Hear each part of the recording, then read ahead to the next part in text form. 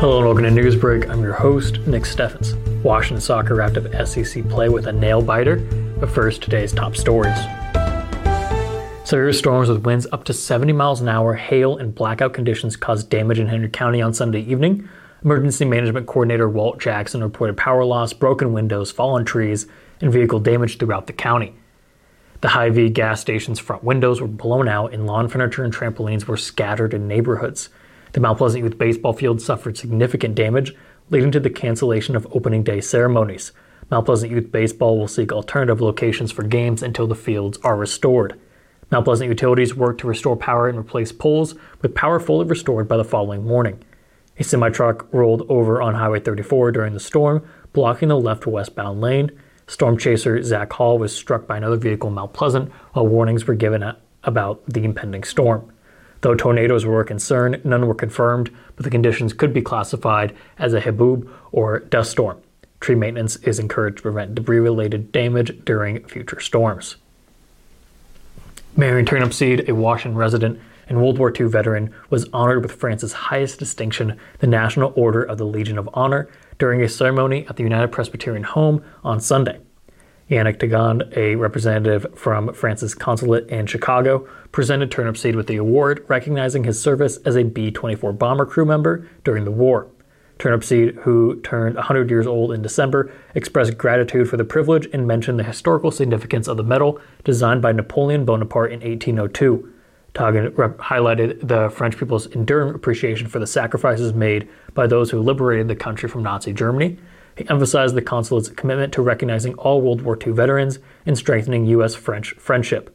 Turnipseed shared his experiences as a flight engineer and top turret gunner, recounting close encounters with anti-aircraft fire and shell explosions that nearly claimed his life. The New London community rallied together in support after the unexpected passing of first grader Keegan Miller. A GoFundMe campaign for funeral expenses surpassed its $10,000 goal within days, with over 250 donations. The New London PTO canceled a planned family carnival to allow community members to focus on the funeral services. To facilitate attendance, New London schools dismissed early on the day of the services. Neighboring communities expressed condolences and encouraged wearing black and gold as a sign of support. Schools in Danville, Morning Sun, Fort Madison, Winfield, Mount Union, Keokuk, and even Des Moines joined in wearing the school colors.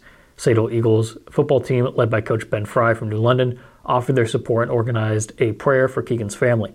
The outpouring of kindness was deeply felt by Keegan's cousin, Chevy Mills, who expressed gratitude for the support received. The Washington Chamber of Commerce's Spring Craft Fair drew a large crowd on Saturday, May 6th, with favorable weather conditions. Over 80 vendors gathered in Central Park to showcase and sell their unique crafts. Shea Fetters and Elise Snyder teamed up to sell crocheted items at their booth, including stuffed animals, blankets, pot holders, and rugs. Fetters from Oskaloosa and Snyder from Grinnell both discovered a passion for crocheting and decided to combine their skills. They believe that crocheting is making a comeback, even though it has traditionally been popular among older generations. Ron Hall, a retired resident of rural Washington, displayed his homemade stained glass items at the fair, including pieces with Iowa Hawkeyes and Iowa State Cyclone themes. John Smith, a woodworker from Moline, Illinois, showcases artisanal wooden creations, such as hot air balloons and birdhouses.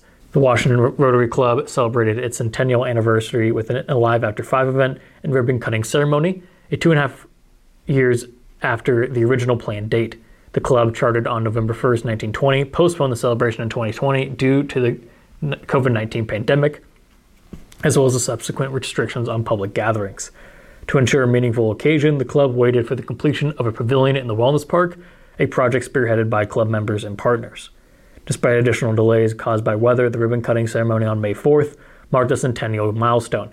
Club President Becky Patterson expressed pride in the club's history and emphasized their commitment to service projects within the city.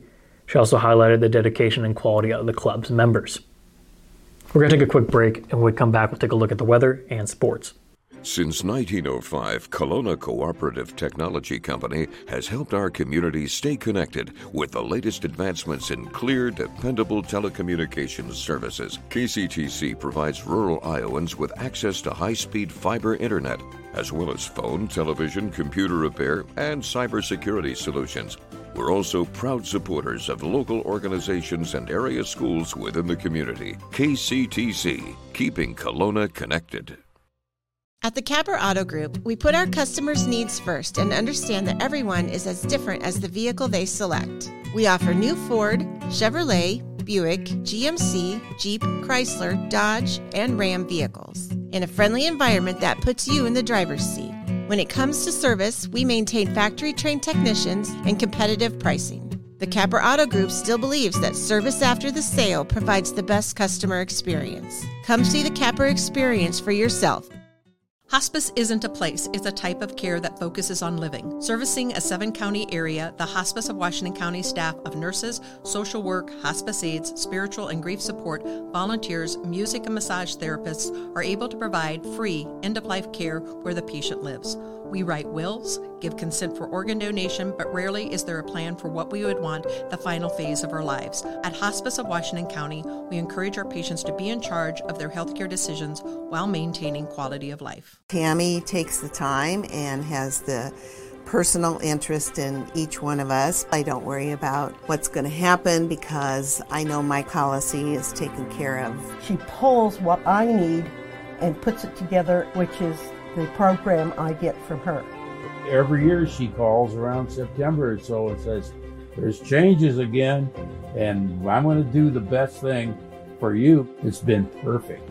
She does a great job. Welcome back to Newsbreak. I'm your host, Nick Steffens. Coming up, we have your 5-day forecast, but first, obituaries. Ronald James Allison of Washington passed away on May 7th at the age of 82. A celebration of life will be held at 10:30 a.m. May 13th at Grace Community Church. Jones and Eden Funeral Home is in charge of the arrangements. Tom D. Scepter of Fairfield passed away on May 7th at the age of 68. No services are planned at this time. Murphy Funeral Home is in charge of the arrangements. Dr. Dwayne Capper of Solon passed away on May 7th at the age of 57. A viewing will be held from 1 to 5 p.m. May 14th at the Celebration Farm in Iowa City. The Beta Peterson Funeral Home is in charge of the arrangements. Thomas Pratt of Mount Pleasant passed away on May 5th at the age of 62.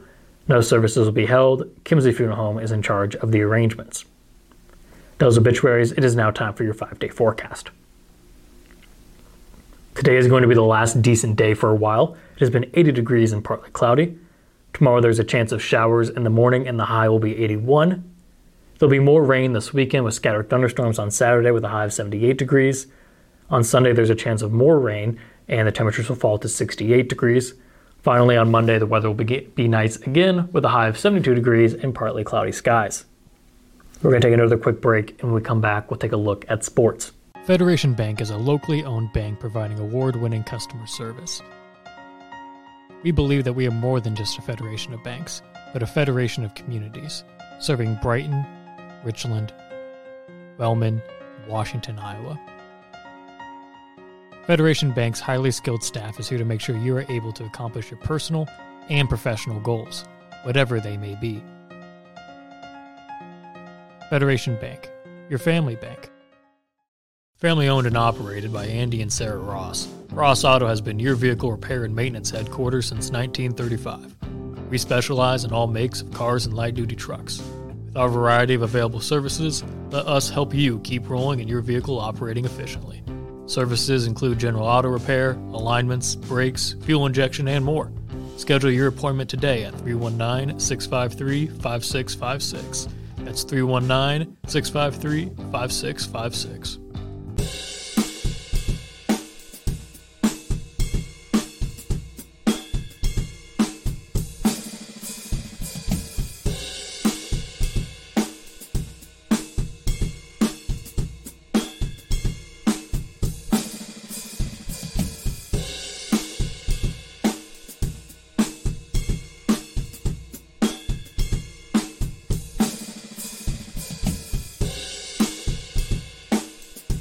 Welcome back to Newsbreak. I'm your host, Nick Steffens. It is now time for sports. And now, sports. Brought to you by Fairway.